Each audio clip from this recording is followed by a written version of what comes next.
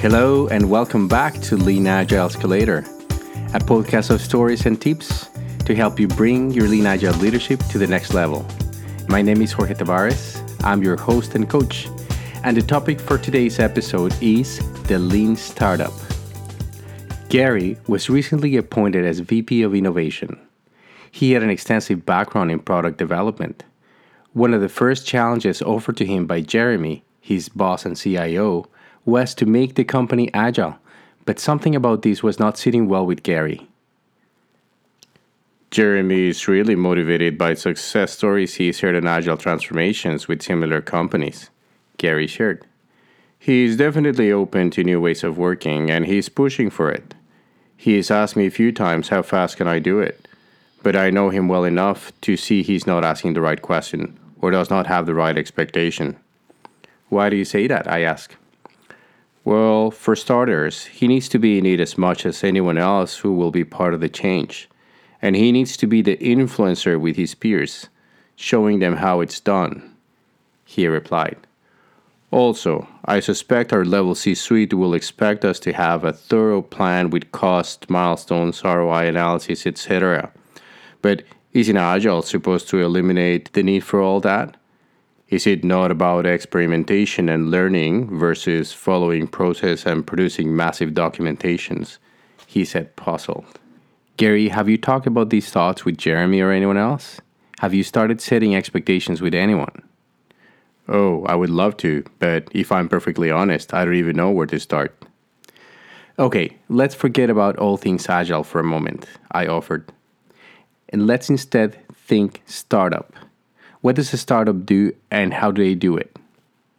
Well, they're trying to create innovative products or services with high amounts of uncertainty, very limited resources, and insane long hours for quick time to market.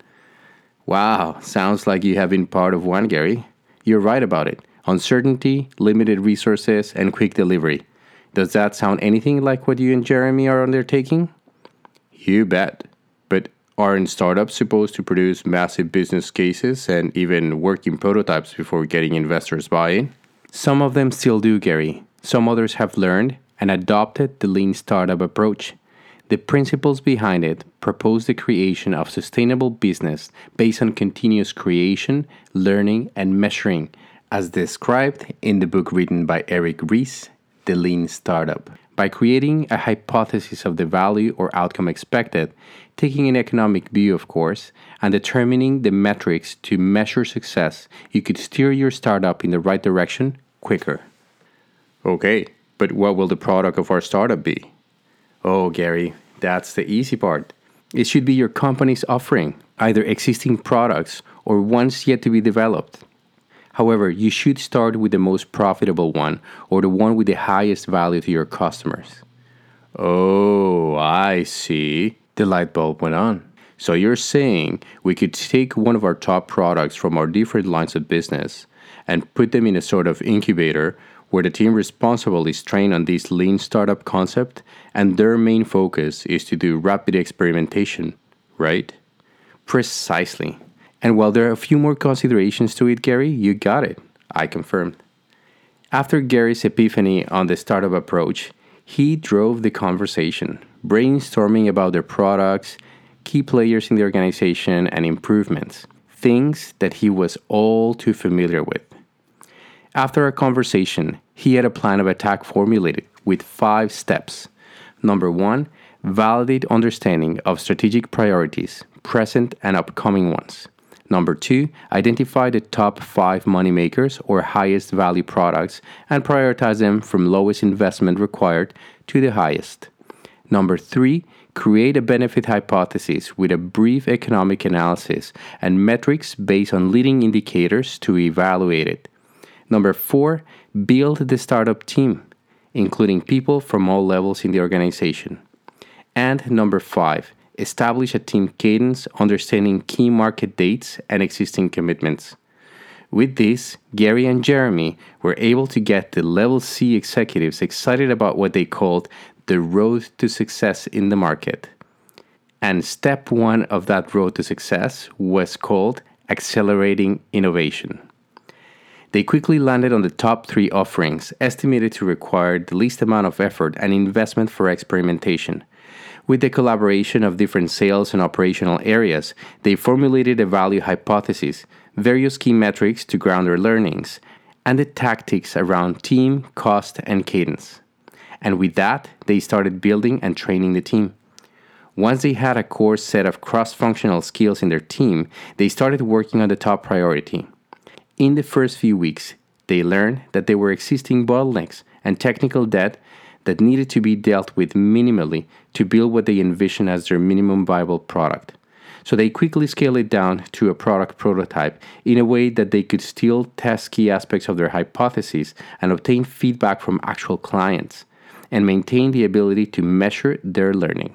Up until that point, part of the team who were not new to the company struggled to adjust to the more uncertain and abstract way of working. The turning point was the first feedback loop. It made things more real for them and tangible. It helped them focus on a common goal. Based on their learnings, they moved to identify the required skills to deal with the blockers they encountered earlier, and they formed and kicked off a platform and support team. They have since completed their second MVP, obtained few more learnings through feedback loops from external and internal clients, and have recalibrated their hypotheses based on learnings and metrics. They continue to address technical debt incrementally, which not only allows them for quicker development, but also allows for scaling up the team when needed. While some executives were skeptical or cautious at first, they have now expressed to Gary how simple and valuable they find the learnings and the metrics when expressed from the customer's point of view. And they were amazed at how this information was obtained in such a short amount of time and with minimum investment. They are now more eager about what comes next and how to keep innovation growing the lean startup way. If you like this episode and would like to obtain some examples of the value hypothesis statements and metrics from this story, please send me an email and I will send you back a PDF.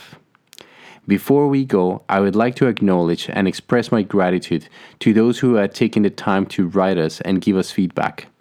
Nick Antonelli, Evelina Nightingale, and Gary Wagner. Thank you so much for your comments and input. It helps us become a better podcast for you, our listeners. Second, with the 2020 holiday season approaching quickly in this rather unique year full of challenges and learnings, I want to send you my best wishes for you and your family. I wish you a warm, safe, and fun holiday season and a 2021 full of growth and opportunities. And lastly, if you or someone you know have a story on enterprise-wide problems solved with a lean agile approach, please contact us. We would love to feature your story soon. You could find our email and other forms of communication on our website, www.exequorconsulting.com/podcast. That is EXEQUOR consulting.com.